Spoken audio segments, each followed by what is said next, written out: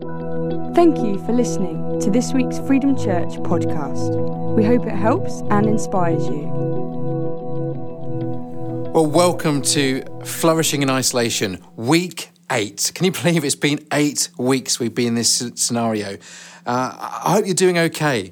I hope things are well with you. I hope you are well both physically and mentally and spiritually. We're going to dive straight into our Bibles today. We're going to go straight into Ephesians chapter 5. So get your Bibles ready for that.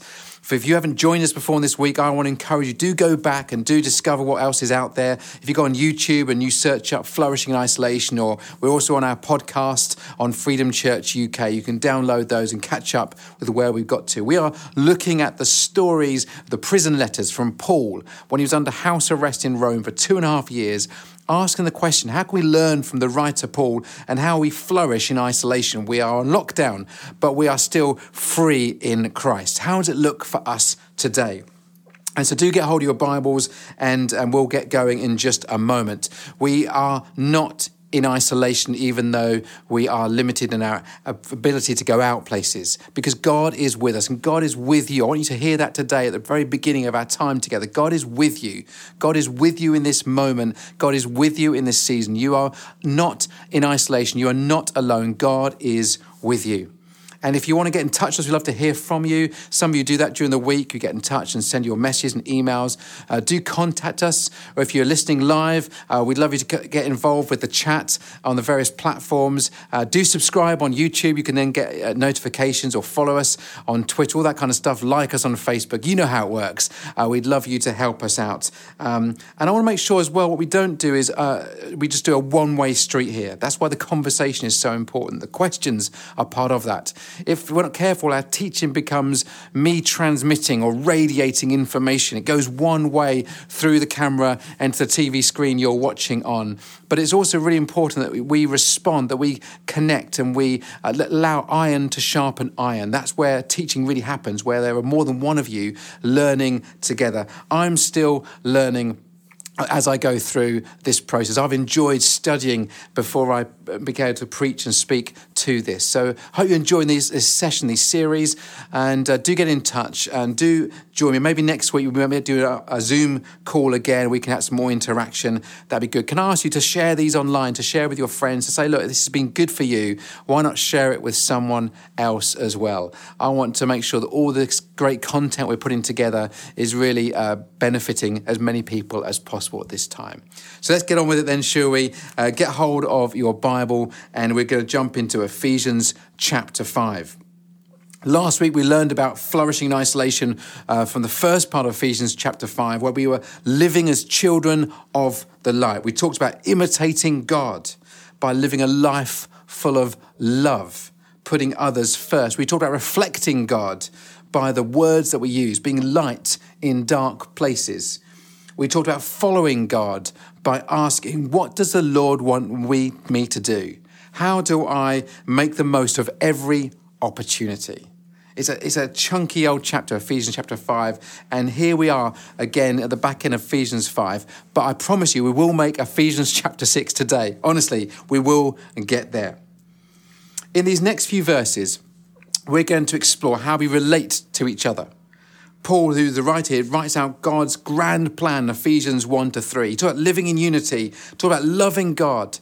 And Ephesians 4 or 5, he talks about how do we live as his children? How do we change the world around us? And in Ephesians 5 and 6, we now come down to practical advice. This is really clear practical advice we're going to get today. How we relate to each other. How do we relate to our husbands and wives? How do parents and children relate? How do bosses and employees and staff, how do they relate together? How do we reflect God in the way we live everyday relationships? This is where the rubber hits the road. Are you ready for this? So here we go. Ephesians 5, starting at verse 21. I use the New Living Translation Bible. I encourage you to get hold of a Bible that works for you, and you can follow it. The words will be on the screen, or you can read them for yourselves. Verse 21 says these words, "And further, submit to one another out of reverence for Christ." Submit to one another out of reverence for Christ. This is a really key verse as we go into the rest of this chapter. This is like the upside down kingdom of God, putting others first. The world says, if you want to flourish, think of yourself first. Think of number one. But the follower of Christ says, if I want to flourish, I think of someone else first. If we want to live in a Christ-like manner, we love our neighbour as we love ourselves. Imagine if we lived every day like this, submitting to others out of reverence for Christ. Some of us, I know, would rather not get out of bed that day. I'm a church leader. I make decisions. That's part of my role. I try and get the balance right between having a clear thought of what we should do and demanding that's a decision that everyone should follow, and the other extreme where you try and gather ideas from others. You try and hear people, listen to people before you make a decision.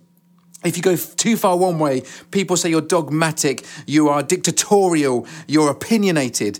But if you go the other extreme, people say that you are ambiguous, vague, indecisive. But what if we submitted to others?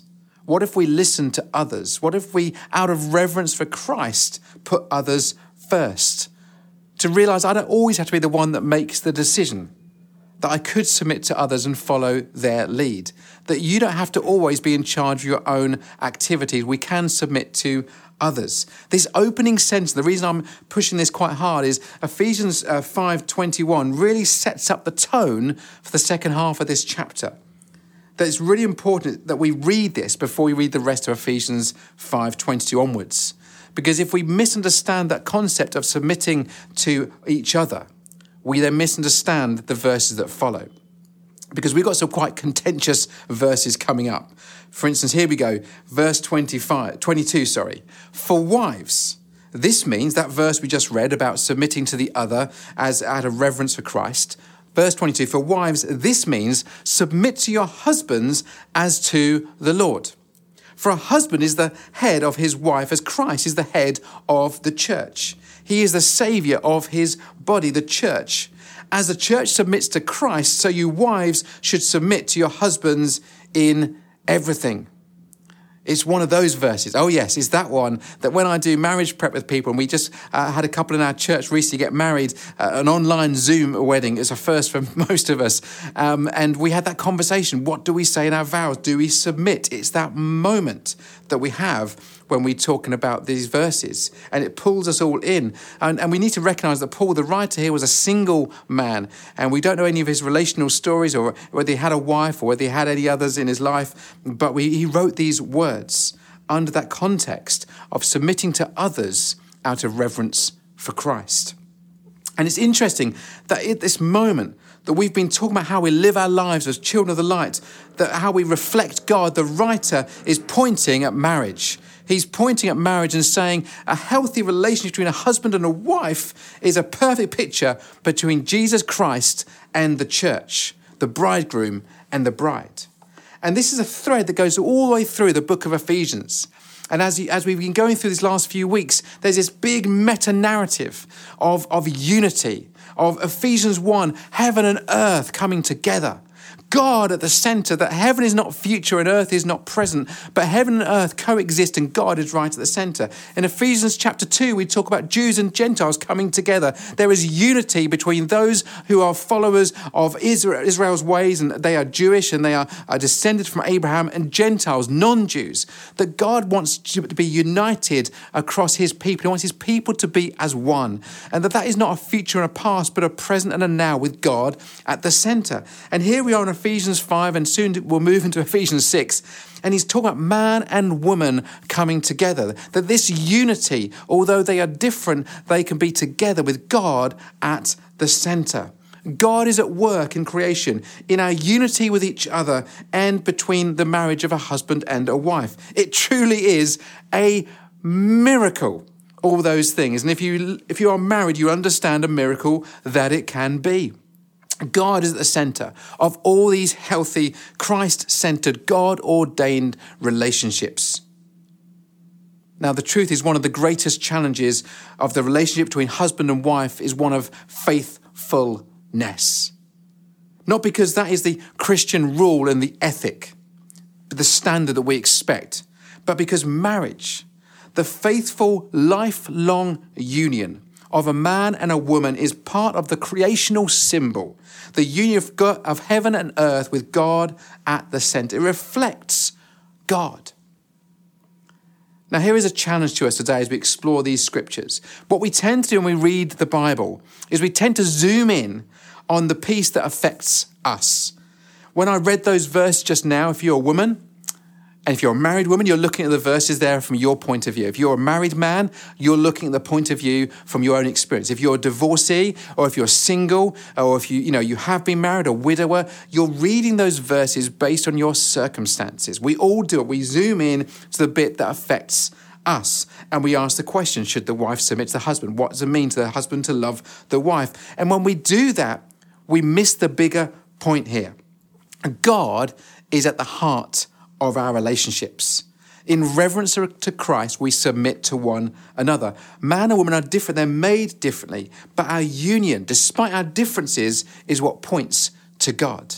Our unity, in spite of our circumstances, reflects the heart of God. Now, a little bit of a theological wrangle for you today is verse 22. It's one of these key verses that is at the middle of the ongoing theological debate around what people would call complementarianism and egalitarianism. Those two isms are different viewpoints on this scripture. And just to give you a quick background for those who aren't aware, complementarianism, apart from being a very long word and hard to say, and egalitarianism are theological views on the relationship between man and woman, about marriage, especially when it comes to ministry in the church, Christian ministry. Complementarianism stresses that although men and women are equal as people, they are different for different roles. And they would say that actually it's not appropriate for some genders to have different roles within the church or within ministry. Egalitarianism agrees that men and women are equal as people, but also holds there should be no gender limitations for the roles of men and women in ministry or in the church. Now, as soon as you start opening up this can of worms, everyone has a view. Normally it depends upon their circumstances, their experience, their gender. It all comes out in the wash. And the truth is, and I know this isn't going to help you very much, but I would say I'm a bit of both of those. I understand that both views, but I also know that I understand that there is equality. First, I want to say this really clearly. There is equality for all, that man and woman are equal, that God loves his people. God doesn't love some people more than other peoples, but we are different. We are different. We work differently. We operate differently. And that is a fantastic thing. It's a good thing. It makes us work better together than us being the same.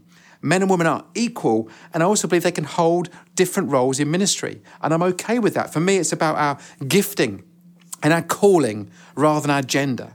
And whether you are a male or female in the church that I lead at Freedom Church, I want to create opportunity for anyone of any gender to have roles of ministry if that's something they feel called to and have the gifting for. I love the fact that our leadership, both in our small group leadership connect groups, with our oversight team and our day-to-day staff leadership team, we have different genders recognised. That's important for me. But if we take either of those views to the extreme, they are unhealthy. Complementarianism can be an excuse for extreme patriarchal behaviour. Man goes first. We said that in certain roles, the chief role is left to the men, and therefore we create a subservient role for women. That's unhealthy. It's extreme. The complementarianism view is a good one of saying we're different, we work together well, but if you take it too far, it becomes unhelpful. And the same with egalitarianism. It can push for equal gender. We must have equality at all costs. And then sometimes people get overlooked because they've got the gifting, they have the calling, but they just are not the right gender to bring balance into the roles we are looking for. We must make sure we are balancing these things out, that we understand that God loves people, that people really matter, however, whatever gender they are, and that he is creating space for us all to minister to one another, to submit to one another, in reverence to Christ. That is the important language rather than the role itself. And we carry on here in verse 25. For husbands, This idea means love your wives just as Christ loved the church. He gave up his life for her to make her holy and clean, to be washed by the cleansing of God's word.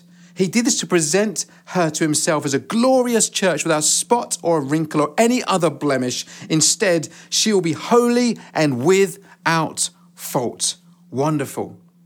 Wonderful. That image of the church being holy and without fault. And the writer here is saying, husbands and wives, if you operate like Christ loves the church, you can be like that. You can be holy and without fault. It is not, I will love you if you submit to me, or I will submit to you if you love me. That's not a healthy marriage.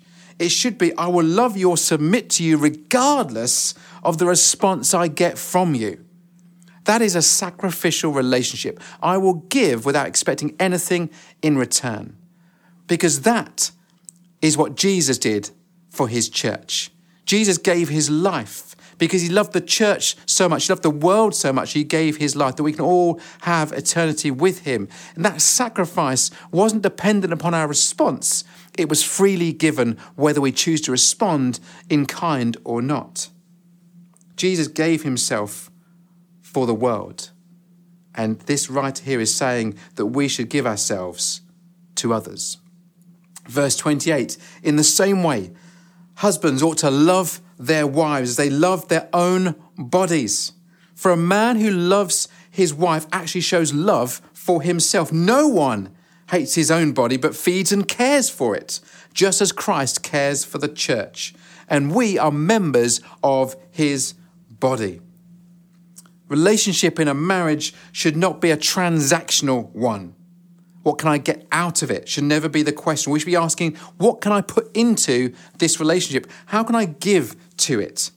As we've talked about, the healthy relationships require us to say, how can I submit to others? To love one another as we love one ourselves. To ask the question, what can I give? Not what can I get?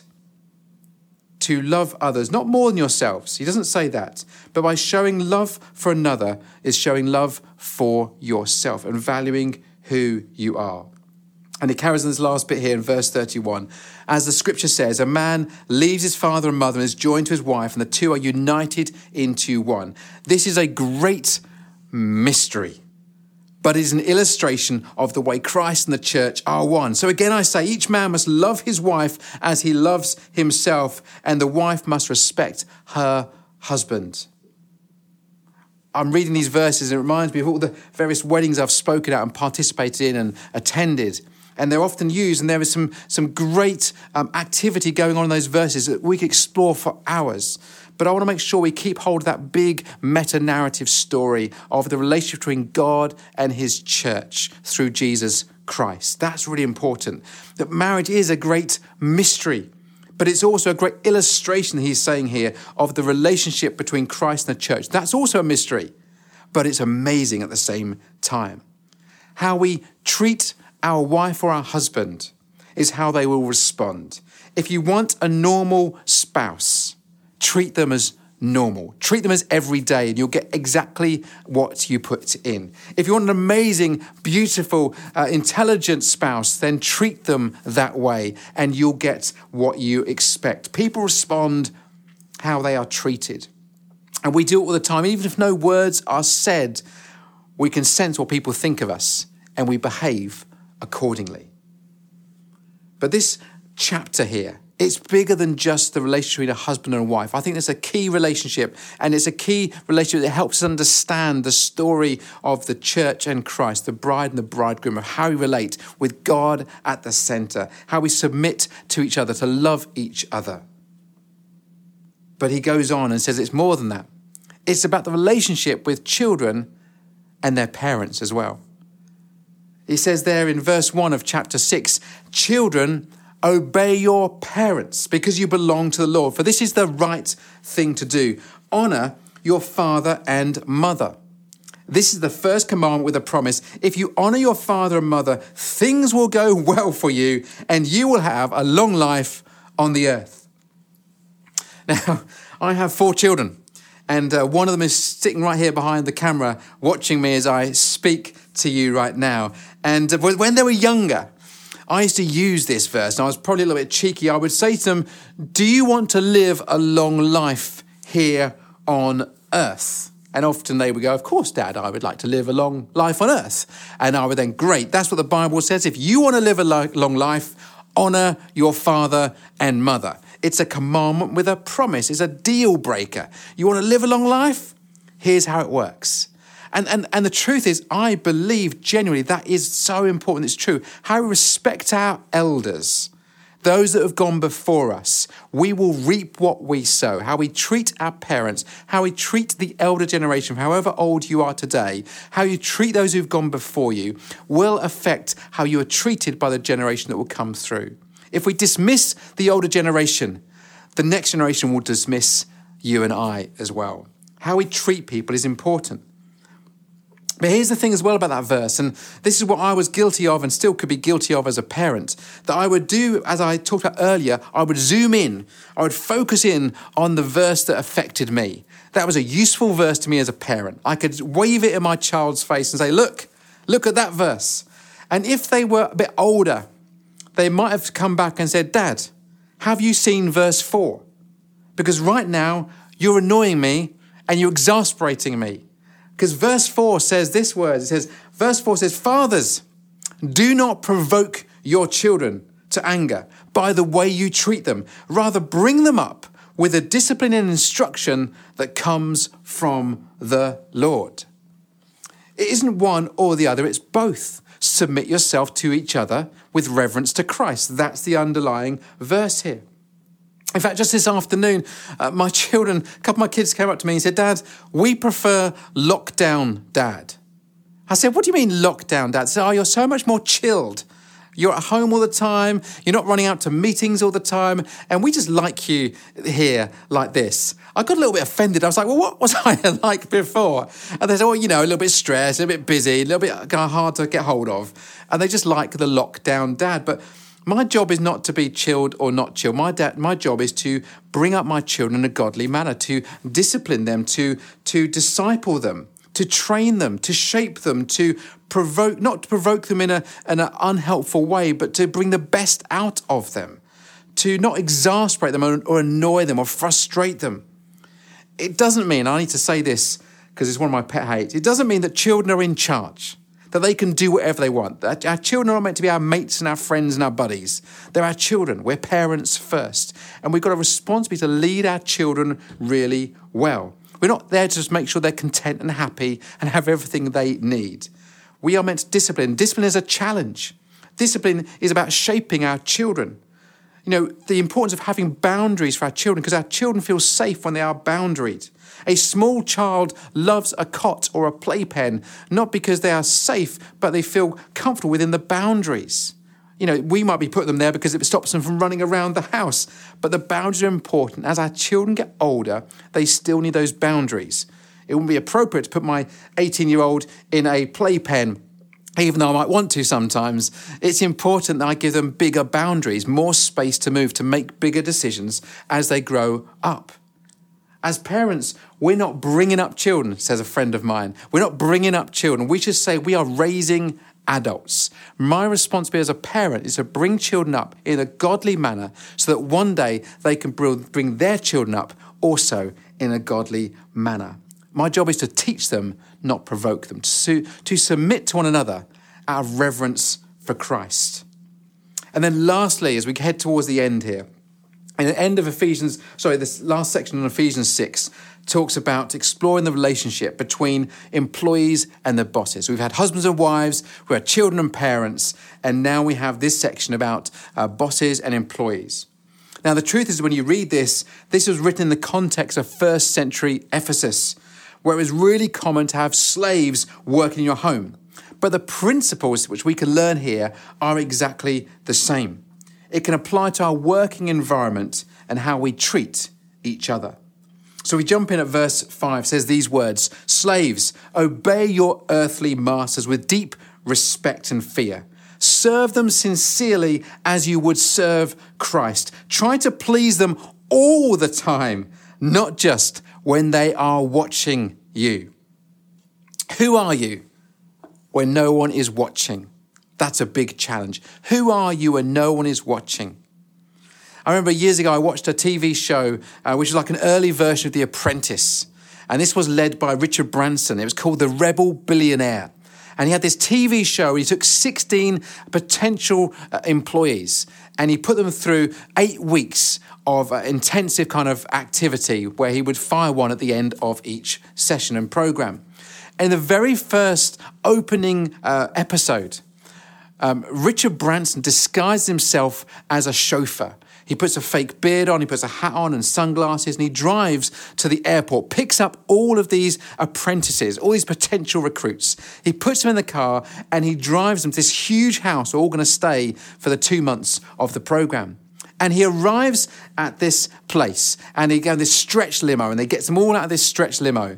And as they're standing there lining up for the camera, Richard Branson takes off his hat and his sunglasses. He removes his fake beard and suddenly they all realise that this is Richard Branson. And he's been with them on the journey from the airport to this house. And he turns around to one of the people in the lineup and he says, "You're fired. You're fired because the way you treated me when you thought I was a chauffeur isn't the way I want anyone to treat people. Without respect, I don't want you in my business, in my organisation." He was fired before he'd even started the program. An amazing moment. But the question is, who are you when no one is watching? Because we're called to be hard workers for our employers, for our clients, for our customers, to be hard working. Why? Because we are working for the Lord.